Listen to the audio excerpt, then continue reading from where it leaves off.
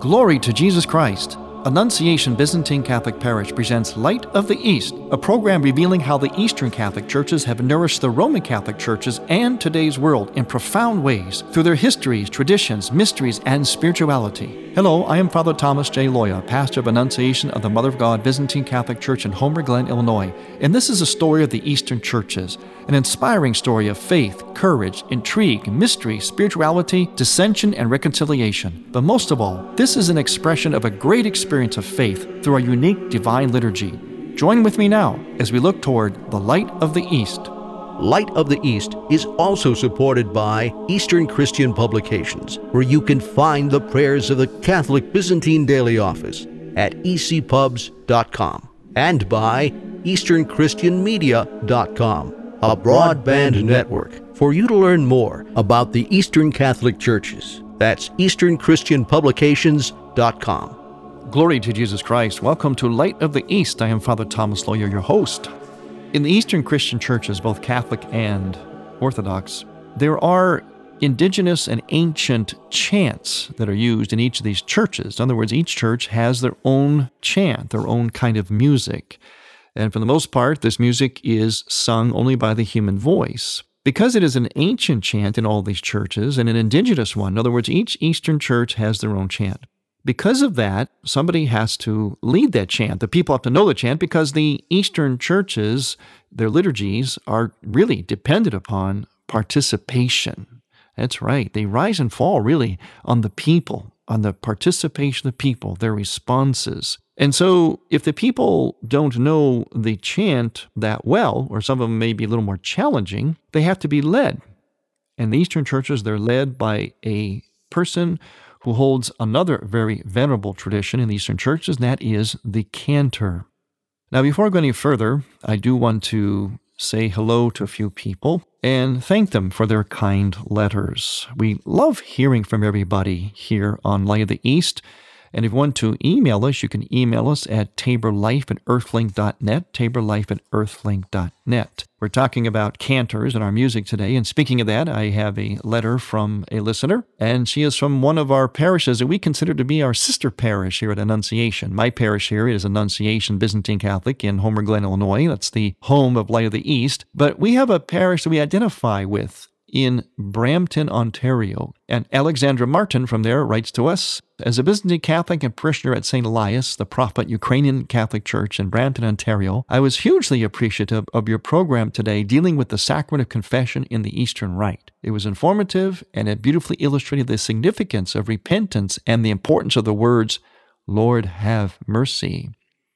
I've heard this message before at liturgy, but was so happy to hear it again and know it is being shared with the Roman Catholic Church. And by that, of course, she means through our program here, Light of the East, which expresses and communicates the riches of both lungs of the Church, East and West, but in particular, the Eastern lung of the Church. So we want to thank Alexandra Martin from our sister church in Brampton, Ontario, for her kind letter. But she also ends it by requesting a little more coverage on our program here, Light of the East, a little more coverage of our beautiful Byzantine liturgical music. And so we're going to do that today at the request of one of our listeners. So thank you, Alexandra, for your kind letter. And above all, thanks for listening. We also want to thank Betty Dyer, and she is from Sacramento, California. She says, I enjoy your radio program. It is very informative. She says, my voice is calming and your kindness is evident. Thank you. Oh, well, thank you, Betty. That's very kind. I'm very humbled by that. And she said, P.S., please pray for me and my son, which I will. So again, thank you, Betty, from Sacramento for writing to us, your kind remembrance and prayerful kindness. Also, we have Patricia Wagner from Utica, Illinois. And Patricia writes to us, and she thanks us for our program, Light of the East, and also she mentioned hearing me give talks before on the theology of the body, which we mentioned from time to time here on Light of the East. That is something that I speak a lot about, and I apply to many of the issues of Catholic teaching, marriage, family, moral issues, and so on. And I do so out of the Tabor Life Institute. To have me speak on any of those issues, or even on the Eastern churches, you can contact us at taborlife@earthlink.net, taborlife@earthlink.net. So I want to thank you, Patricia Wagner from Utica, Illinois, for your kind letter to us. And thanks for reminding me that you had heard me before on different subjects, such as the theology of the body. So hearing from you is something we really enjoy here at Light of the East. And hearing is a very big part of the liturgy in the Eastern churches. So sound, music, chant is very significant. And truly, as I said before, the exuberance, the quality really of Eastern liturgy. Now, it's not entirely dependent upon people, of course, because it's the Holy Spirit that is the operant factor at liturgy. But the overall experience of liturgy in the Eastern churches is very dependent upon the singing of the people. It's very, very participatory. And the people are guided in the Eastern churches by, as I mentioned, a venerable position, a venerable person in the church and in the parish, and that is the cantor, the place of the cantor. Churches also in the East use choirs as well, or small ensembles, or maybe several cantors together. But the cantor leads the people in their respective chants, in their indigenous chants. Now, the cantor does not dominate. It isn't solo. Now, sometimes there are chants which are very, very special, especially in my own church, the Byzantine church. There are chants that are very special, done on special occasions, the highest feast days. And there are certain chants that are a little more elaborate, so most people wouldn't know them. So the cantor, well, he sings them and leads them. Sometimes he does it almost as a solo for practical purposes. But the music is supplied for the people, but sometimes it's a little bit difficult. So the cantor actually has its roots in an ordained office in the church, and that is the office of lector. Technically, a cantor is supposed to be a lector. The lector is someone who was ordained traditionally by the bishop, and it was generally a male. And oftentimes that level, the lectorate, was a level in which was kind of like a stepping stone towards the priesthood. You would be ordained a lector, then a subdeacon, then a deacon, then a priest. But not necessarily. The lector, that ordination, can stand on its own. Actually, all the ordinations can stand on their own. You can be a subdeacon and just remain a subdeacon. Subdeacon is basically that's where the altar server, the altar boy came from. It was actually an ordained office for mature men who worked around the altar, were the sacristans and the servers at the altar.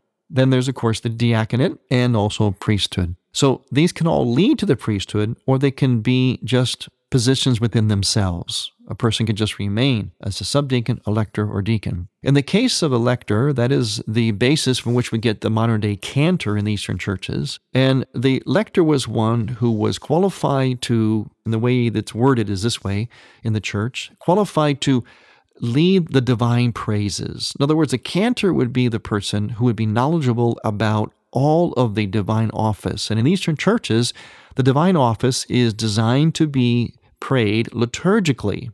In other words, in a church and publicly. You can pray it privately too, but it's designed to be prayed liturgically, which means there's going to be chant, constant singing. The Eastern churches like to sing unceasingly. So the cantor, the lector, has to be trained and learned. He has to understand the services, how they work, how they're put together, how they flow. He has to understand the chant. He has to understand the theology. And in fact, the lector, and later on the cantor, was oftentimes in Eastern churches the person that was, I'll put it this way, second in command to the priest in the parish, because he was generally the most educated other than the priest, especially educated about the liturgy and the chant of the church. And all that goes together, because in the Eastern churches, the chant is the theology is the chant. So the cantor would have been, by today's standards, a combination of a singer, cantor, reader, and director of religious education. I'm kind of translating into modern day terms, but that's how qualified the cantor was traditionally in Eastern churches. Sometimes cantors are ordained today still, but sometimes not. But the cantor as we know it in the Eastern churches grew out of the office of lector, which was an ordained office, or in other words, the reader. You had to be qualified to read as well, to read the Scripture, which means you had to know the Scripture, have studied it, have proper reverence for it in the way that you sang it and chanted it. And in fact, there's actually a way to chant the Scriptures in the Byzantine tradition, my own tradition. There's a way to chant it in all the Eastern traditions. And it's important that the chant and the meaning of the words are woven together so that the Word of God is communicated properly, adequately by the cantor.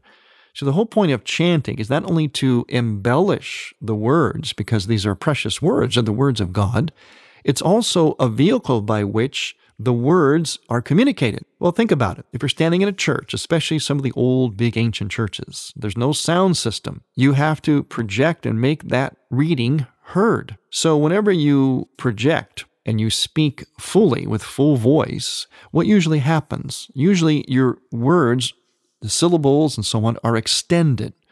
Just think about that. Whenever we yell, when we raise our voice, we generally extend the words. So the words had to be extended in order to be heard.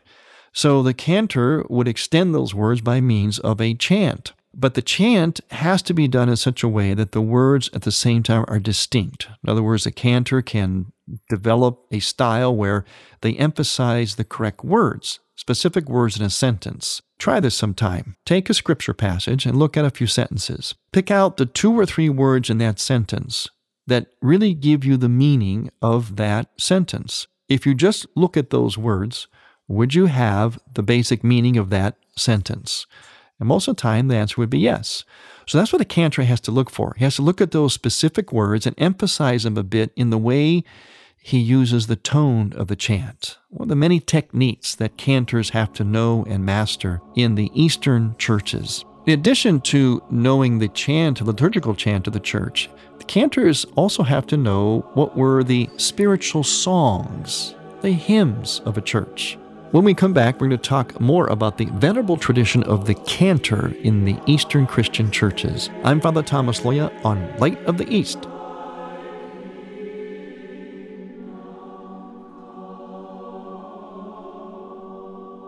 Light of the East mission is Christianity's reunion, and to tell the story of the Eastern lung of the Catholic Church, we need your support. In order to keep Light of the East on the air, you can make a donation now by going to ByzantineCatholic.com. That's ByzantineCatholic.com, and then donate securely using any major credit card. With your help, we can keep Light of the East's illumination bright.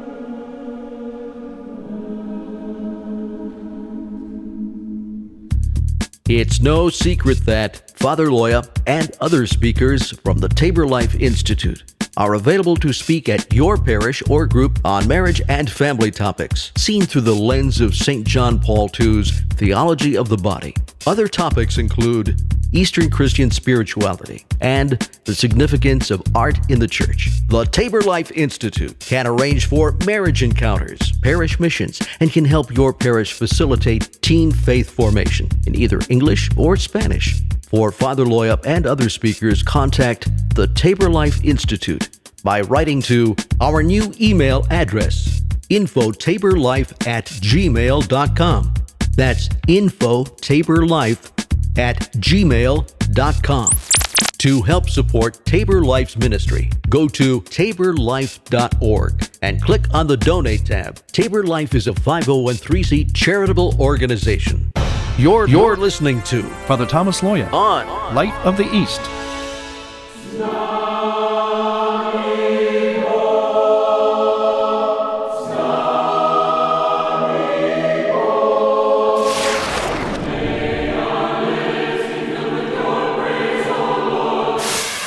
You are listening to the Choirs of Annunciation Byzantine Catholic Church under the direction of Timothy Woods in Homer Glen, Illinois. This is the music you hear on Light of the East and is sung during the sacred liturgy at Annunciation Byzantine Catholic Parish. Order online at ByzantineCatholic.com. All we ask is a donation of $15 or more, which includes shipping and handling, to Annunciation Parish for each Theosis CD. Send a check made out to Annunciation Parish at 14610 Wilcook Road, Homer Glen, Illinois, 60491. And may God grant you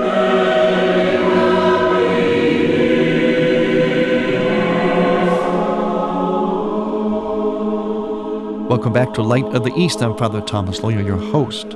We're looking at the venerable place of the cantors in the Eastern churches. They lead the chant, not to dominate, not to be soloists, though sometimes they do have to sing and chant something by themselves because it's very complex and very special. Chants that aren't used that often throughout the year, only on special occasions. But as they lead the people, their main purpose is to help the people to lead the chant themselves. In other words, to participate. The cantor is there as a support, a leader and a support. He's not there as a featured singer. And in order to be a cantor, as I mentioned, there has to be certain qualifications, which used to be the qualifications or requirements to be ordained as a cantor. Now, nowadays, it's oftentimes very difficult to find cantors or people that want to step up and assume that responsibility because it's a very weighty position. You have to be prepared, you have to be consistent, you have to be reliable, you have to learn, you have to have musical ability, you have to know the theology, you have to know the services and the music, and a little bit how to actually do the chant, especially when it comes to, as I mentioned before, the readings. In addition to the actual chant of the services, many cantors in Eastern churches, certainly in my church, have to also know popular hymns, spiritual songs that developed basically over time in the different churches, and they tend to develop in a local manner. Eventually, they were codified, they put into hymn books, and those hymn books have been passed down to us to this day. Now, these hymn books were starting to be put together as far back as, a couple centuries ago. The most noted one for my particular church was put out actually in the early part of the 1900s. And what they did prior to that was they would actually pass these hymns down largely by ear. And they began to collect them because they didn't want them to be lost and they wanted others to learn them, so they were sung consistently because they would vary from parish to parish, from region to region. So eventually they tried to collect them, and they have been passed down to us, although many have been lost. Here's an example of one of these hymns, the spiritual songs from my church, from the Carpatho-Ruthenian chant. And this hymn is called Bohorodica Divo in the Slavonic, which means Mother of God. It is basically the Ave Maria. It's the Slavic form of the Ave Maria, or at least the form in my particular church. And here is an example sung by the choir of Annunciation Parish in Homer Glen, Illinois, the spiritual song to the Mother of God.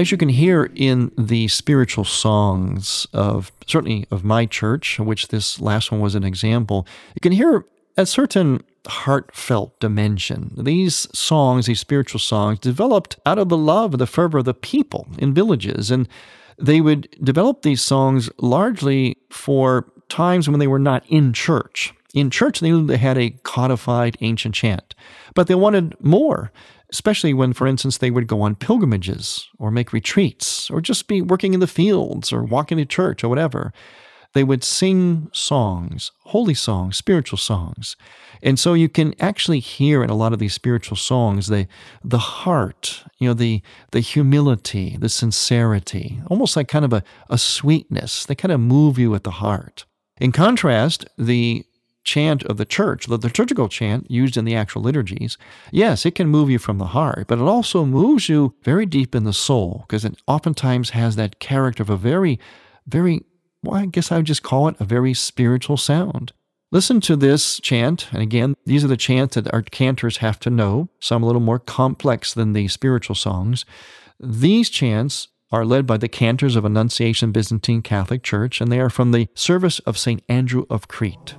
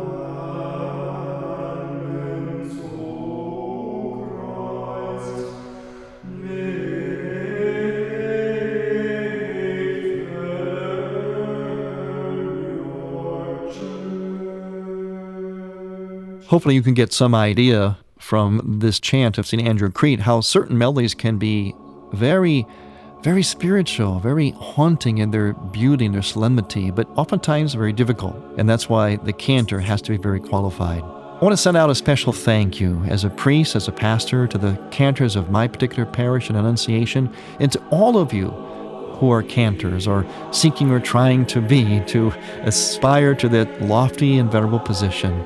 And let's pray for all of our cantors as we thank them for their fine service to our Eastern churches. I'm Father Thomas Loya on Light of the East. To hear Light of the East again, visit ByzantineCatholic.com and click on the Features and Programs tab. And on iTunes. Thank you for listening to Light of the East. We encourage you to tell a friend about Light of the East and to visit ByzantineCatholic.com. Light of the East is produced by ADC Media.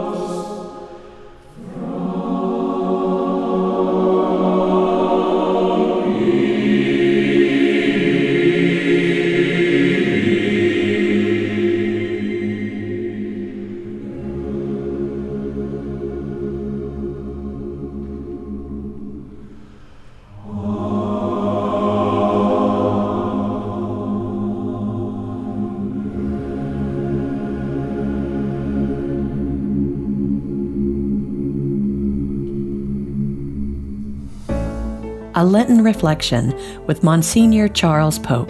As Lent progresses, we move closer and closer to Good Friday, where our Lord will suffer so much for us. We ought to meditate frequently during Lent, and frequent looks to the crucifix are a good way to do this, and be so grateful to the Lord for what He's done for us. There's an old hymn, comes from the Protestant tradition, but it's a beautiful meditation, and the refrain just says, "Lest I forget Gethsemane, lest I forget thine agony, lest I forget thy love for me, Lord, lead me to Calvary." An old song also says, "Jesus, keep me near the cross," because the cross is not just a place of suffering, but it's a place of love. And we ponder the immense love that we should have for the Lord, and we know He has for us, and the immense gratitude that we should have for what He has done for us. In Lent, be grateful and meditate on the passion of our Lord. Lenten programs now through Holy Thursday on EWTN Radio and TV. Thank you for listening. Next week, we will return to the Light of the East. To learn more about Annunciation Byzantine Catholic Parish, visit our website, ByzantineCatholic.com, where you will also find an archive of all of our programs. In order to continue Light of the East with its mission of Christianity's reunion, we need your support with a donation. Any amount will be a blessing. Please make out a check to Light of the East Radio and send it to Light of the East, 14610 Will Cook Road, Homer Glen, Illinois, 60491. That's Light of the East, 14610 Will Cook Road, spelled WILL-COOK Road, Homer Glen, Illinois. Or donate online on the homepage of ByzantineCatholic.com. From the Light of the East, a new dawn of unity is in sight. God bless you, go with God, and may God grant you many happy years.